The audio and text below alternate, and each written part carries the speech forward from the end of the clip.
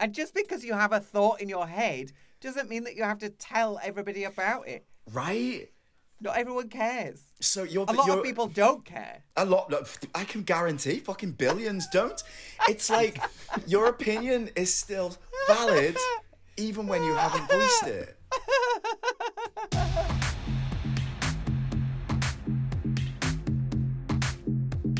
I'm Davina. And I'm Ricky. And welcome to Fierce Slay Talk, our Decamp podcast where we'll be catching up with some familiar faces from the drag world and beyond, whilst delving deeper into the obstacles life has thrown at them in the journey of becoming fabulous. So shall we begin?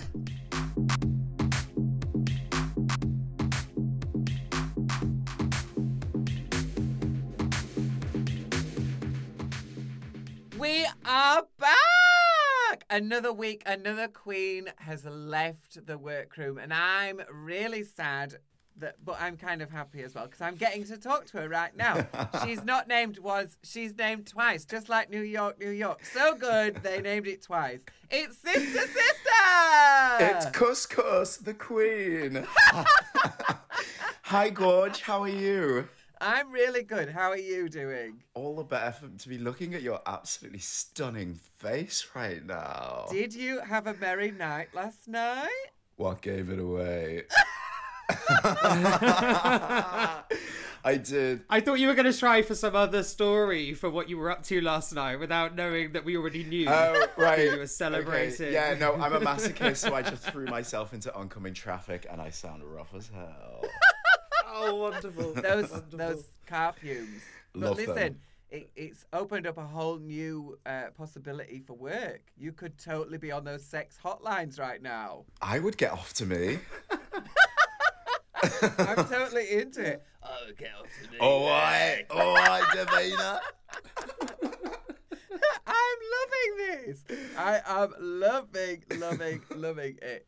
Oh, so has it been a crazy week, or you've kind of taken it in your stride this week? You know, it's been a whirlwind since the Meet the Queens came out. The whole thing has just been non-stop hurtling towards what I knew would be my inevitable death, which is when RuPaul kills you and then kicks you off the show. Yeah. Or as I used to say to Ginny Lemon, into the meat grinder after someone had been eliminated. There's another one, into the meat grinder. Yeah, it's just been like pure and utter, like lovable chaos, I think. And I'm someone who, because I come from a troubled past, I tend to lean into the negative so much, and it's like, yeah, a lot has happened, but my God, you're still going, and like, try and see it all in a filter, in a really, like, you know, gorgeous rose tinted filter. And I think because I'm still coming off that peak of the roller coaster at the minute, so I'm like taking a deep breath and going, holy shit, that thing literally just happened. Does that make sense? Absolutely. Yeah. It's a lot, absolutely. right? It's a lot. I want to ask about your name. I want to ask about where it comes from, because we had Chi Vane, Fifi O'Hara. Manchester had its very own Fufu Lamar. Like, a double name is a kind of thing for drag queens. Yeah. But most people have like a double name at the beginning and then another name as well. But you just decided, no, I'm going to be like Madonna, but Madonna. Yeah. I'm Cher, but Cher. Yeah, it's funny. When I first started drag, I tested out so many names, and some of them were just like, you know, shit. Like, looking back on it, I was called Killer Whale for about 2 weeks. I mean, oh my God. Do you have any other examples? I care not to go into them now because. Oh, right, okay. So for a while, I was just called Sister, and then my comedy partner Joy Less was like, why don't you like, it's just a bit cheekier and kind of rolls off the tongue. It's like, and you can hear RuPaul saying it, Sister. And I was like, oh my God, love this. So yeah, I took the rights to that idea and was like, brilliant. Let's run with that. See, I was wondering whether it had come from the TV show. Sister, sister. I mean, Oh, it's yes. kind of like, it's all part and parcel, isn't it? I think if it's a name or the title of something that people recognise, then they just like apply like a new association with it. But what's really funny is Tia Coffee is literally named Tia of Tia and Tamara from Sister Sister. So Yeah. there's two solid Sister right. Sister references just on season 2 of Drag Race UK. As there fucking should be. As There the fucking be should be. solid sister references. Only 2? There should have been thousands. Oh, amazing. So, what was your because I can't wait for this because I know it's going to be good. What was your cover-up story for going into Drag Race? What were you telling people when they were saying, "What are you up to? Where Oh my are god, you?" such a good question. I was in where did I go? I was in Croatia. Oh, okay. I've never expressed an interest to go there, ever. So when everyone was like, "Where are you?" "Oh, I'm going to Croatia, obviously. Like, I've been dying to go for years." I talk about it all the time. What's wrong with My secret love for Croatia. my secret love Are you for a Croatia. Thrones fan? Our Yeah. problematic TV show fave. Yeah. Sort of, yeah. That's it. Yeah. So you can liken the Croatia thing to Thrones then if you were going to do that. There you go. Did it live up to your expectations then, Drag Race? So what did you sort of, the idea that you had in your head? We'd seen one UK season, obviously, but did it meet everything you thought it was going to be? Thanks to our sisters for laying the gauntlet the first time around. My God, yeah. So it does like set a precedent kind of thing, and then I just don't think you can ever be prepared. There's no rule book. There's no guides to turning up day one and then going right. Start filming then. You can build yourself up so much and rally around and go like, okay, I need these pep talks. I need everyone to believe in me because I believe in me. And then you get there and the whole thing can like shoot to shit. Just like that. And I think watching episodes 1 to 4, I was like, it's like I'd risen out of my body and was watching myself going, baby girl, you need so much help. Like, are you okay? Someone hug her. She needs it. Yeah, I had exactly the same experience watching myself back. I look completely mental. Because I am. Because you are. I am actually having a mental breakdown. The way I'm on looking television. at you right now. No. It's just you are like left out in the open in the wilderness, but there's camera people to record your every move. There's no training for it, and that's what makes good TV, and also installs poor mental health. No, I just. Well, listen, I say this to everybody. There is help after the show. Go and get it. There is. Like, everybody needs therapy. My God. If you're being offered it for free and it's Oh. accessible right now, snatch that fucking hand off. Speaking of, I just need to call my therapist. I'll be back in an hour. I'll and be a back half. in an hour. I'll be back in a day, right? But I mean, that is one of the things that I think primarily because it's the BBC, they do, genuinely take it seriously. And Oh, God. you do say, guys, I need some help. They are there and they will Yeah. they will give you that support. That you 100%. And it's kind of like, you know that's like an underlying feature, so to speak. So yeah, the phone, even if you're on set, that phone is constantly being thrust into your head. You're constantly being offered, do you need to speak to so-and-so? What can we get you? Like, how can we accommodate your shaky at best mental health? Yeah, because it's a difficult situation, and some of the girls were vicious, is what I'm going to say. So how talking about this, how did you deal with that? It's funny because watching it back, a lot of the kind of the cutthroat comments I find were said in confessionals. So I'm watching it back with a drink in hand going, what a cunt. And then at the time you're just sort of like, hey boo, how are you? It's kind of like it's two different. It's the two different sides of the coin of filming Drag Race. Yeah. Yeah, it definitely, I think it maybe has an effect on your opinion of people. Oh God, yeah, yeah.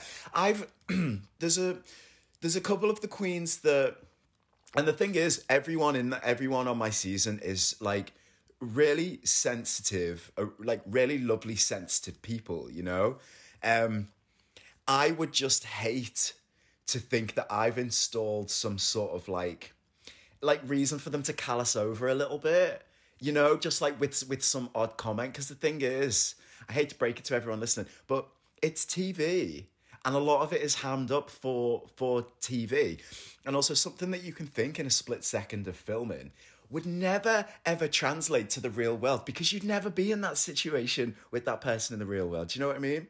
But again, it all just links back to it's just good TV.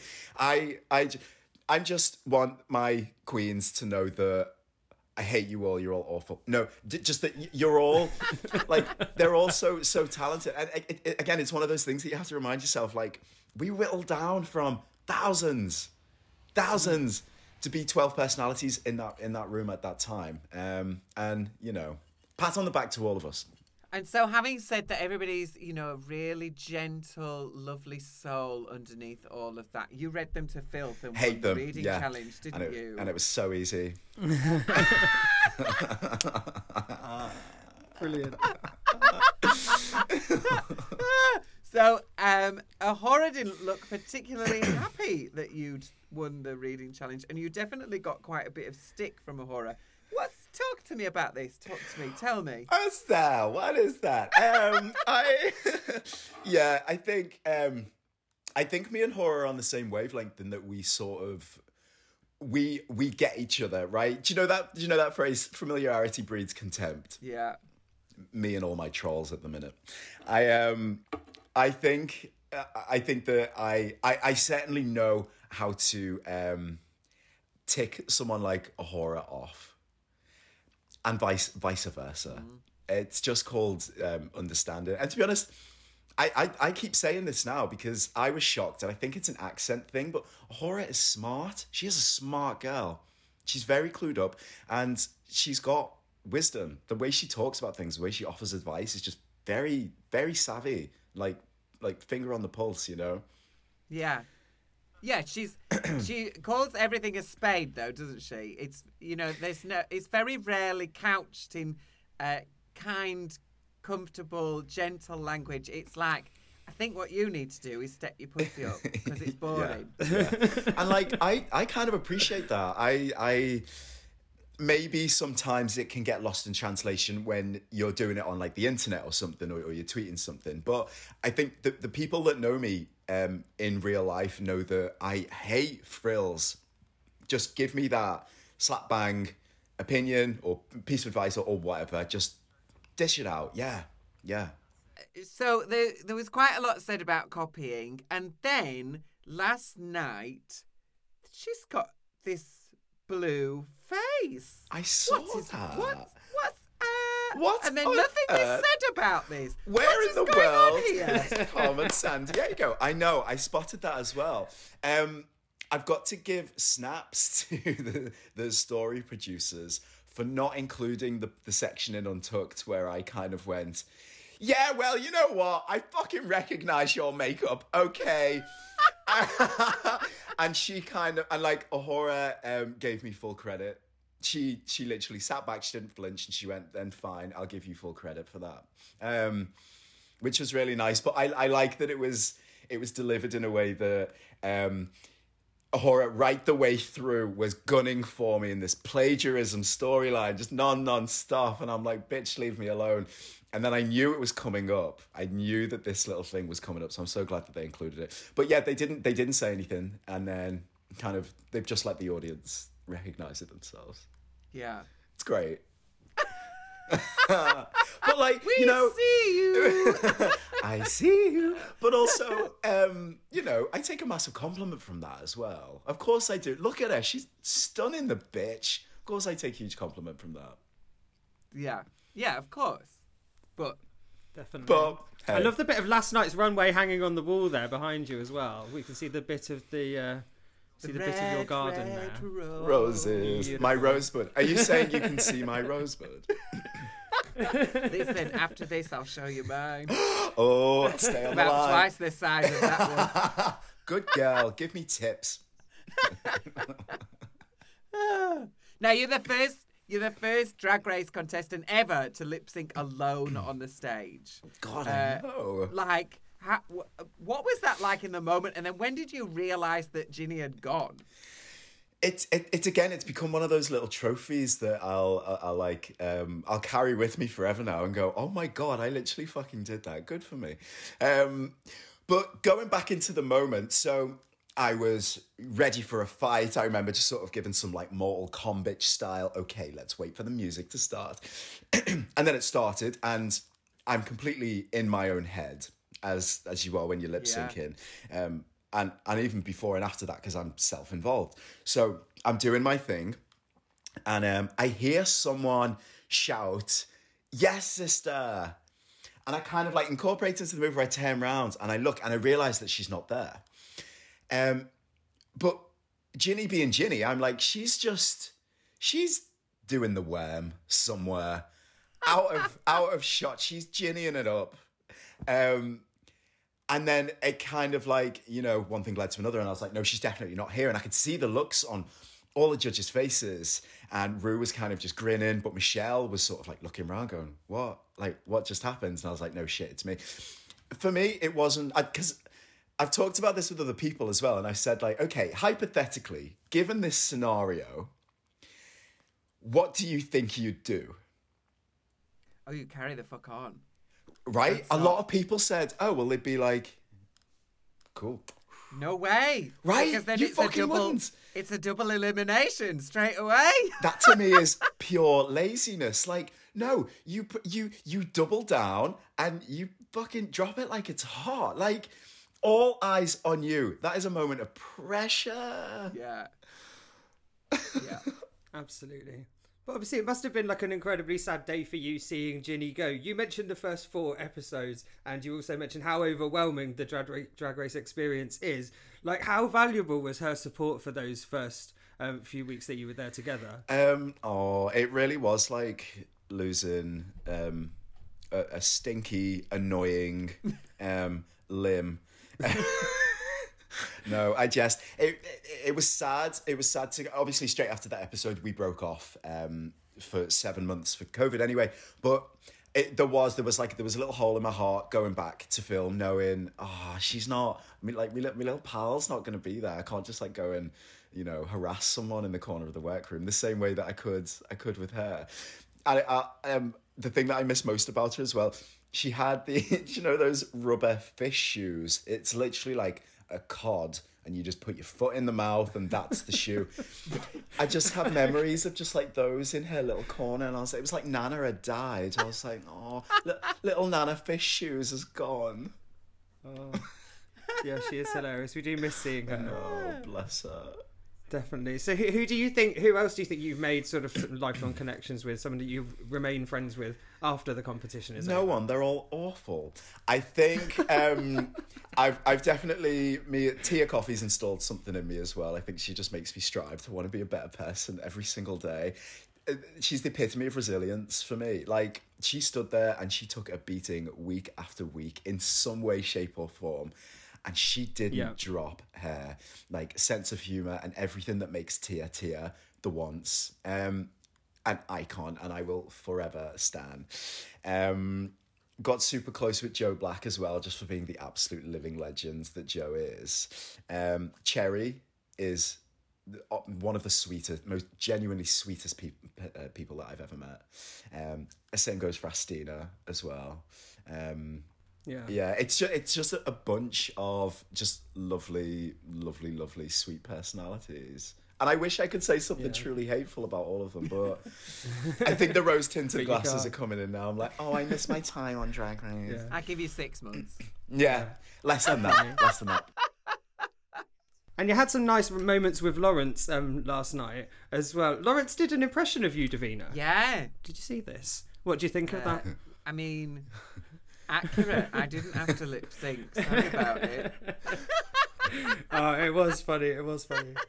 Well, you know, it was exactly right. And that is what you want, really, in your drag race journey, to not have to lip sync. There you go. There you go. That's it. You've got to be part of the only season that had a break, and then the 7 months in between. Mm. So how did you use that time? Like, did you just go back to work, or what was it that you did with that time? It's so crazy because we went from literally, we finished, so that solo lip sync Thursday night. I was in a car on the way back to Liverpool Friday morning, and then had the weekend off for drinks and stuff. Although everything shut down that weekend. That was the weekend that we went into lockdown. Monday morning, I called my manager from my old office job and was like, stick me back on that payroll, baby girl. I am back. I am back to do a terrible job and for you to pick up the pieces along the way after me. And he was like, oh, fucking hell, okay. So I went straight back into it. Like, growing up, working class and fairly poor, my biggest worries are always money related because it's comfortability. Can I keep a roof over my head? X, Y, and Z. So that was a non-issue for me, which I am forever grateful for, because I think I would have been a huge crumbling mess. I don't know how I would have handled it. But kind of, I talked about it afterwards, after we filmed the lockdown thing, because I saw that all the queens were really going through it with, like, they had London rent to think about. Yeah. They literally weren't working. I kind of took a step back and was like, this lockdown special is for them. When my mental health was suffering so much, and I was like, I'll keep stum because it's not my time to talk about it. And I wish I would have been honest at the time as well, because why the fuck not? It's what unites us, talking about struggles, being depressed, it's what unites us. So yeah, I tried to make the most of lockdown, but like it was, the Black Lives Matter movement really took off, and we were all in lockdown together. And it was like, looking back on last year, fucking hell, the world was on fire. It was shit. It was so shit. The only thing that we had as like a source of hope was we will go back filming at some point.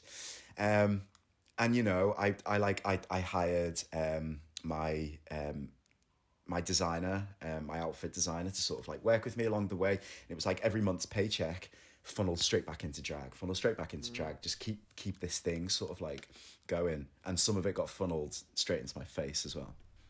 Just a few pricks to the mouth. Oh, excellent. One of my favourite parts of the show is always the Snatch Game. You did Sally Morgan on the Snatch Game, and she loved it, apparently. Well done. Thank you. So that was good.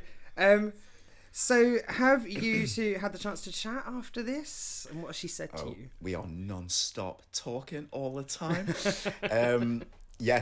We've caught up a little bit since that episode came out. Do you know what? She is such a camp cow. She was amazing to work with. I basically, me and my comedy partner wrote a script, sent it over to her team, and we were like, anything that you're not incredibly comfortable with, just redact it or put in your own line. You can ad-lib as much as you want.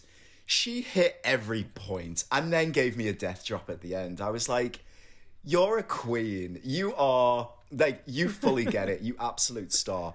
And yeah, and we got close even. She sort of like lended me her team and services when the whole trolling thing happened last week. She's literally been there, like, checking in and checking up. Yeah. So honestly, lifelong friend now. Yeah, she's been brilliant. That's great. That is amazing to hear. That is great. And, yeah, really good. If you want to talk to anybody who's not here anymore, fucking brilliant. Sal. Absolutely, yeah. Did she predict your exit, though? If she did, she kept it quiet. She kept it very quiet. They're not allowed to tell you anything that might upset you. No, exactly. Anything that might damage you, they're not allowed to tell you. Oh, I'm too far gone, hun. I am damaged. Now, who are your influences in British comedy? So you talked a little bit then about you've got a writing partner, so somebody that you work with writing comedy and stuff like that. Who are your influences? I know that there's a lot of women who are your influencers, but you know, who are the people who really do it for you? The main ones that literally tick every single box of mine is French and Saunders. Their early box set is like unsurpassed for me. What I really love about it is it's two women at the forefront when no one else was doing that. And they were just so bloody jovial and tongue-in-cheek and absurdist and willing to mock themselves, which is British humour. That's literally it. But yeah, the absurdity of it is fantastic. And I just love how frequent they were putting comedy out as well. They were just like working. There's a really fun story of when they were at uni together, when they studied together. They were walking to campus one morning and they found a trolley. This story is told by somebody else as well who went to uni with them. And Dawn got in the trolley and Jennifer just pushed her to uni. I'm like, women after my own heart. Like, the other thing with French and Saunders is like, because in the first lockdown, that's what I did. I went back to French and Saunders. I went back to Smack the Pony. I went back to Little Britain and League of Gentlemen and all of that stuff. And out of all of them, not Smack the Pony so much, but French and Saunders, compared to some of the others, has really stood the test of time. yeah. Because it's not, there's no punching down. You know, it's punching with rather than, you know, there's no meanness in there. There's no meanness of spirit. It's actually just really funny, situational, observational comedy. Yeah, it's kind of like, that's a really good way to describe it. I think it's kind of like director's commentary at the beginning, but then they literally started doing director's commentary when they started referencing like films and stuff. I watched their Exorcist spoof a couple of nights ago.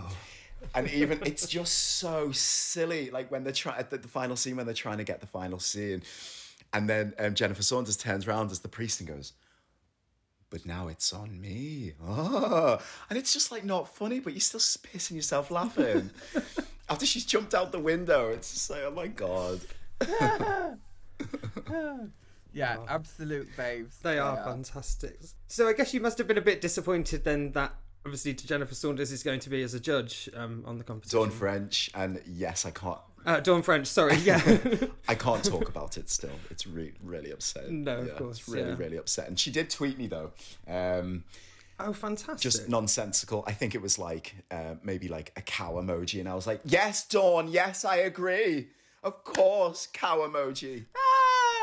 What a cow. We've made what a cow. What a camp cow. Yeah, we've made contact. So we've touched on comedy, and not only are you venturing into the comedy realms, you're also venturing into the journalism realms. You are you're becoming this was not what I was expecting from the Drag Race franchise, but I'm glad to see it. Yeah. A Guardian article, an actual article in the Guardian, written by yourself. Yeah. Talking about what can sometimes be the toxic fandom of Drag Race. So tell me about, like, how did this come about? So it all began. I noticed it was not last night's episode, so last week's episode. It was episode 6, when I'd started posting on, as you do as the runways go along, and you post on social media, you post your look and stuff. I was about to turn to Twitter, and I'd received a few messages saying, "Have you been on Twitter yet?" And I'm thinking, people are just pushing me to go, "Oh, because you're lacking over there, and you need to do something." And then a good friend reached out and said, "If you haven't been on Twitter yet, don't." Do you know when you like? It's just such a horrid feeling. It feels like there's an angry mob outside your house. And I was sat there going, I feel like I've not done anything to warrant whatever is being said. So that was when Psychic Sally reached out and said... She knew. She fucking knew. She could feel it. She fucking knew. And she was like, I'm going to put you in contact with someone. So she put me in contact with somebody who is literally now a blessed angel in my life and has just come to help me with absolutely everything, and said, listen, you've got 2 options. very direct. Listen, you fucker, you've got two options. You can either go quiet and wallow in it and lap up everything and hate yourself, or you can turn this on its head. Do you write? I was like, I'm a writer. And he was like, do what you need to do. So, you know, I put a statement out on the Sunday, which was, guys, this is a lot. It's an overwhelming amount. And I'm someone who can take it, right? God, I can take it so good. But it's a clear boundary for me when it's not fun or funny or even remotely jovial. This is when it's a group of white gays who have consistently, week after week, been gunning for me to do bad. And even when I don't do bad, they will conjure some sort of narrative and nitpick and go, Familiarity breeds contempt. I do have some wise sayings that get me through stuff. So, like, even though it was really difficult to read these literal thousands of tweets, there's a part of me that sort of knew, right, they don't know me. Okay, and this is the advice that I give to anyone else who's going through it. They don't know you. They've never met you. They literally have nothing to do with you. They've made their mind up from seeing you on a TV show. And it's not even you. They're seeing Sister Sister. Two very separate things. And that's really important when you get in the public eye as well. There's that, and then there's that. Yeah. So, I put the statement out just as like to issue a warning, guys, there's something going on here and I'm really not okay and I'm feeling it. And then just sort of let that resonate. And then the next day, the Guardian article came out and, oh God, the response from it was just so good. Way better than I imagined. I thought a couple of retweets and everyone would go, okay, cool. But everyone was just like, yeah. And it makes you feel like, I wrote on Twitter saying like every message and every retweet and everyone who's talking about it, it's like a brick in a wall of solidarity right now. Do you know what's really sad as well? I think, and it's kind of in the same way that when we were saying you look back on yourself when you film and you're like, oh, I want to give that person a hug. There was a moment when I was reading those things thinking, I deserve this, of course. Isn't that, and that's not, no one should be thinking like that. So yeah, but that's the negative side to it anyway. I think, and I've noticed a shift kind of in like the temperature of the water. And I think I've also seen, I'm not going to name names because that's tacky, but I've seen a lot of backpedaling from the people who I noticed week in, week out, who were really, really gunning for me. So fucking good. It's done its job. People are talking about it. It's done its job. Yeah. Or it's doing its job. I also don't think that there is a quick fix. There's no.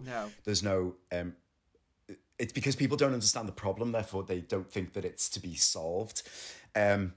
What it deals with is like boundaries and kind of, morals and politeness. Everyone thinks differently and everyone's got these different standards. Unfortunately, the people who are projecting it all and sending out the tweets and writing the messages will probably never experience fame themselves. So they are just like damned to never understand it. Yeah, this is it. What do you think the motivation is behind it, sort of in general and in this situation, particularly for Drag Race? What do you think? What do you think, Davina? Having been on the show, yeah, there's this weird thing about Drag Race that I think because it's a minority already. So this is, let's not kid ourselves. It's a slightly niche TV show. It's massive platform for an LGBTQ plus person, but it's still, in terms of the wider population, like it is a bit of a niche market. And so I think people really invest into that because of that, because it's, it's like B movies. People who like B movies are like, I am so invested in this B movie. And so I'm going to say everything that I can possibly say about this B movie because it is just the most amazing thing in my life. So for a lot of people, it feels like that. So because they're so invested, they're not able to just step back for a second and go, wait, okay, separate the TV show from the human beings. Because, Right. you know, from 5 minutes on TV, you're not going to know people. You're just not. Yeah, of course. That's what somebody said at that very particular moment in time, in that very, very particular circumstance, with a shit ton of pressure on top of them and other people calling them fucking shit and this and that. And so people say stuff that ordinarily you wouldn't say. And I think judging people in a wider context from that is really just nonsensical. It doesn't make any sense to me. It really doesn't. Yeah, yeah. I mean, that was a really polite way of saying everyone's a twat.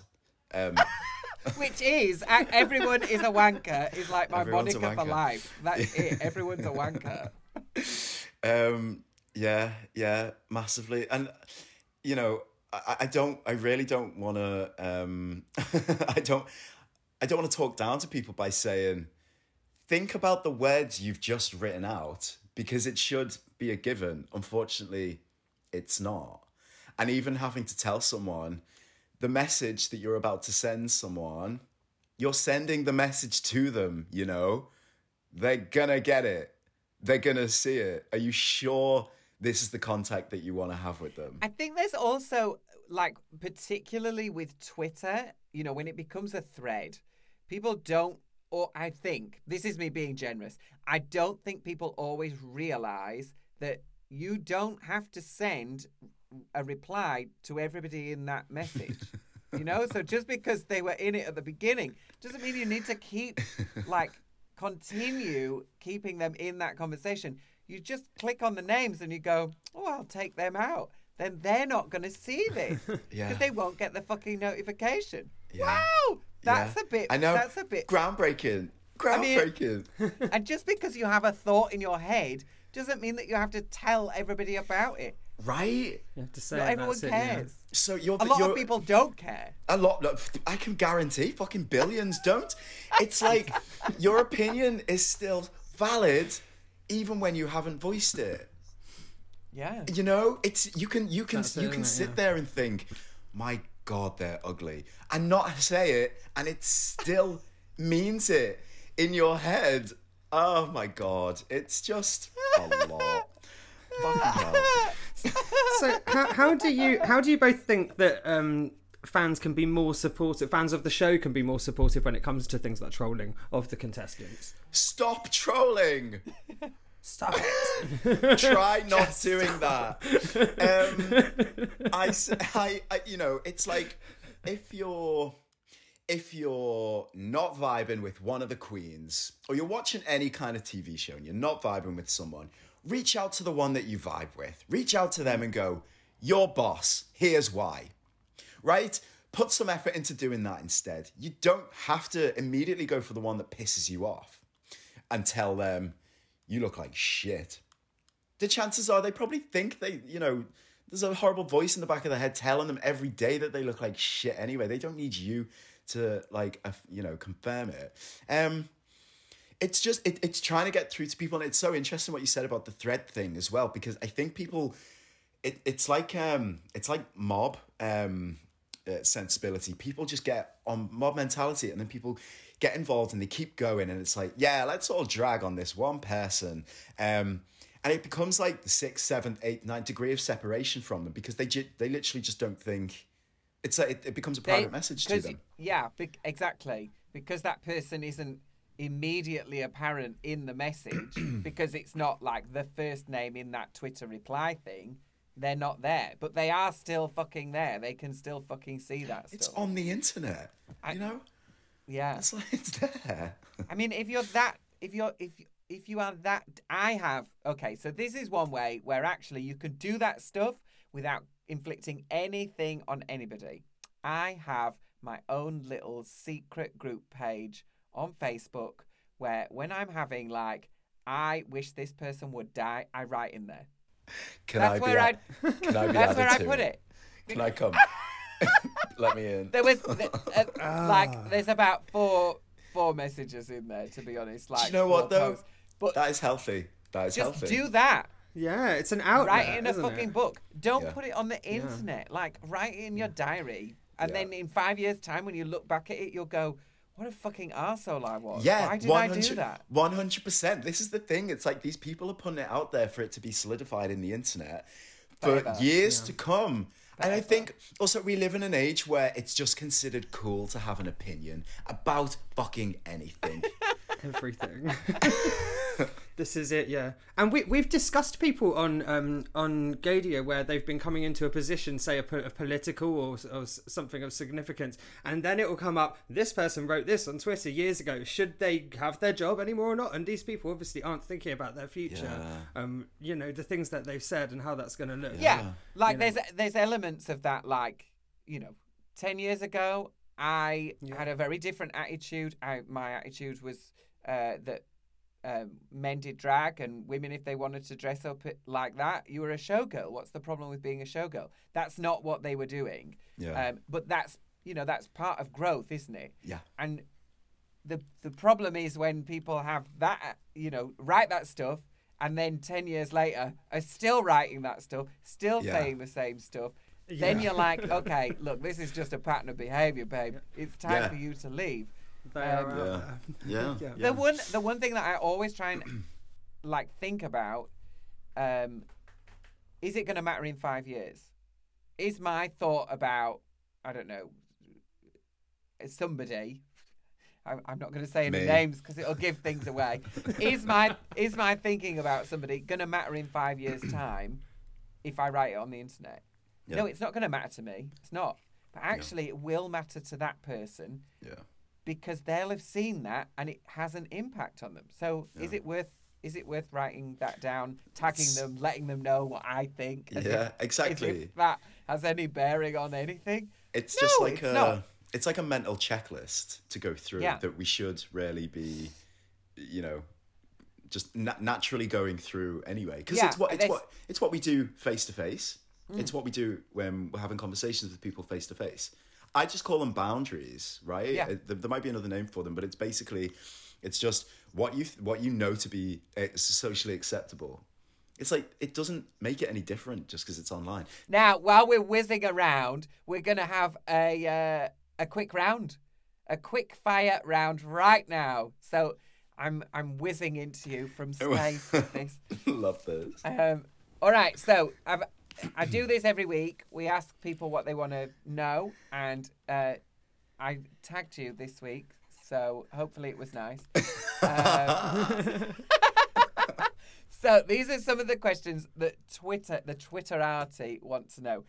So Gia wants to know, what was the most important thing you took from the experience, and also says, I love you and I'm extremely proud of you. Oh, hi, Gia. What a queen. What did I take from the experience? Fuck it, go balls to the walls with your confidence next time, because that's how people get ahead. That's it. She also wanted to know what was the funniest moment that wasn't shown on camera. It was definitely Ginny Lemon related. Okay, when we first started filming, I think it was on like day one or something. Ginny went missing for a bit, and she was just behind. She was in one of the holding rooms behind on a couch behind a rail filled with everyone's clothes. She was just snoozing away like a little cat. So everyone was like, where the hell is Ginny? She was just having a gorgeous cat nap. Oh, I love that. I know, good for her. I love that. Oh, I wish we'd have known about that. Conan wants to know, did you think having the 15-second head start was a double-edged sword? No, did you see how fucking gorgeous my outfit was? Roland, Christ, no. And I will say this, I gave a lot of my stuff away. Mm-hmm. I know they needed the storyline, but I gave a lot of my stuff away. I mean, I wouldn't have at that point, if I'm completely honest. Or maybe that's just how I choose to remember it. Maybe I actually didn't give anything away. That's it, that's it. Pasha would like to know, if you could have dinner with 3 characters from this season's Snatch Game icons, who would they be? Oh my God. Katie Price, Miriam Margolyes, and... oh God, give me another one. Let's do Ellie Diamond's Matt Lucas. Can you imagine the sheer chaos of that? God. In fact, I wouldn't turn up. Miriam Margolyes talking to that character. Chaos. Oh my god, but you're well Talking to Matt pushing You're a lesbian. It's like a dream dinner party, a nightmare dinner party. Yeah. For real. Katie Price would just be like, oh, what? All right, Pricing up the place right now. I caught my horse cheating on me.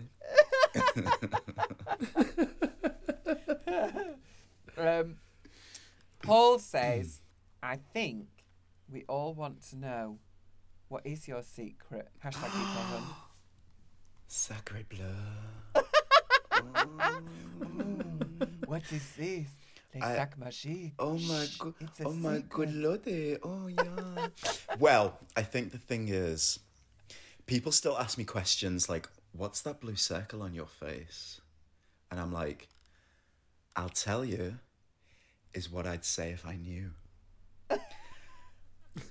So I'll let you know when I find out what my secret is.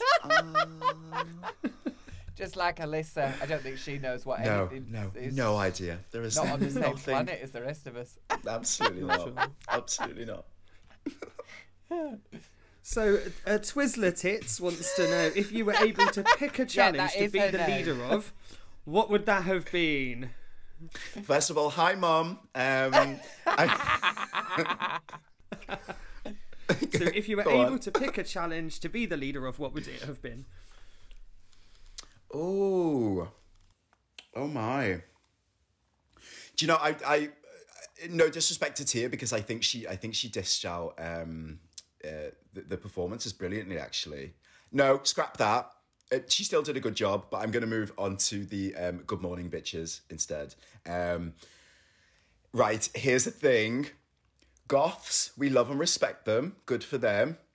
They are really difficult to play and still try and make it like fun and engaging and entertaining. I had a really difficult time trying to portray a fun goth on TV. Just a little word of wisdom to anybody. If you're picking roles for something this big on Drag Race, try and steer away from the goth. Unless I'd love to be proven wrong and shown that it can be done in a magical way. Like for me, if you'd gone like more, oh my god, we're totally witchy. Yeah, we're totally witchy. Look at how witchy we are. Like not really a goth. Yeah, it was. I remember it said in the script as well. There was a word that I was so hinged on. It was just like morbid or like downtrodden or something. I was like, okay, well, I'm gonna have to go with it then. So it was oh god, just never again. That's hard. Never That's again. hard. Never again. I mean, I'd have just ignored the script at that point. I should have. Wise words again. Fuck Ignore the that. fucking. I'm not Flip the playing it fucking like that. script. I'm not doing it. Yeah. Twizzle Tits also asks, honestly, they're going round like a Catherine wheel. It's terrible. She asks, if you could take 3 albums onto a desert island, which albums would you take? Oh my god, I love that question. Jagged Little Pill by Alanis Morissette. Yeah, good choice. I would take. I'm gonna have to take some of my blessed angel Laura Marling with me as well. Probably her latest, because there's a banger for every. It's so not a banger. It's such a sad album. I'll take that one with me as well. And Joanna Newsom. I'm gonna have to take Joanna Newsom with me. Joanna Newsom! I'll take half one on me because it's like 3 hours long.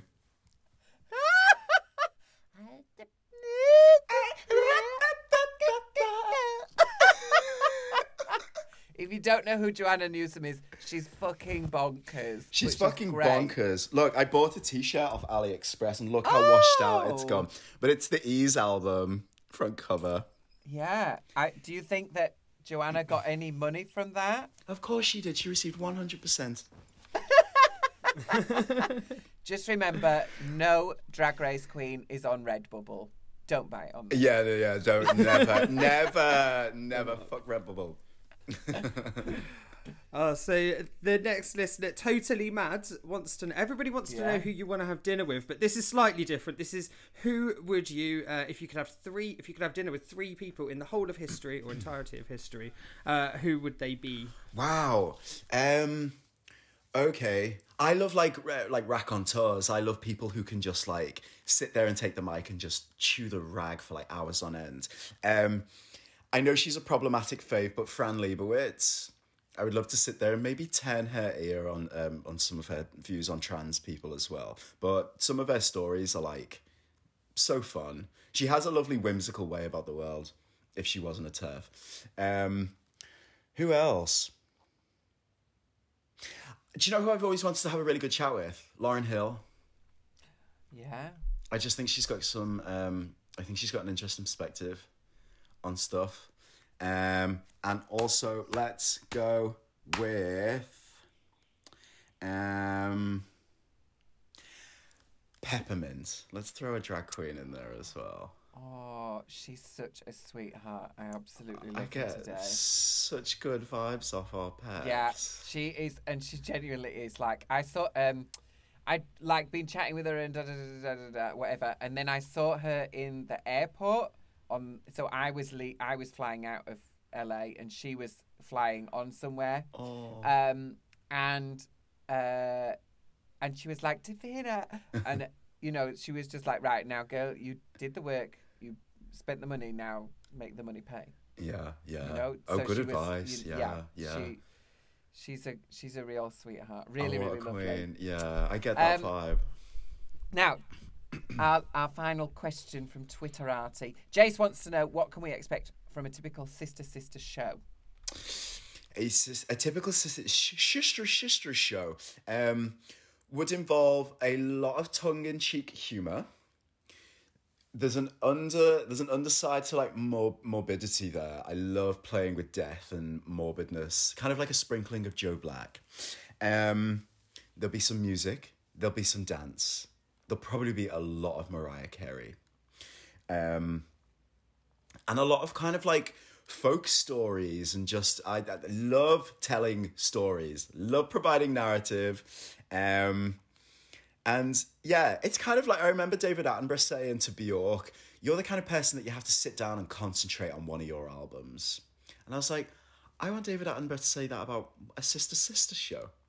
And it's kind of like showing as well, you can still do drag and not be loud and garish and in your face and screaming and singing and dancing. That's boss drag.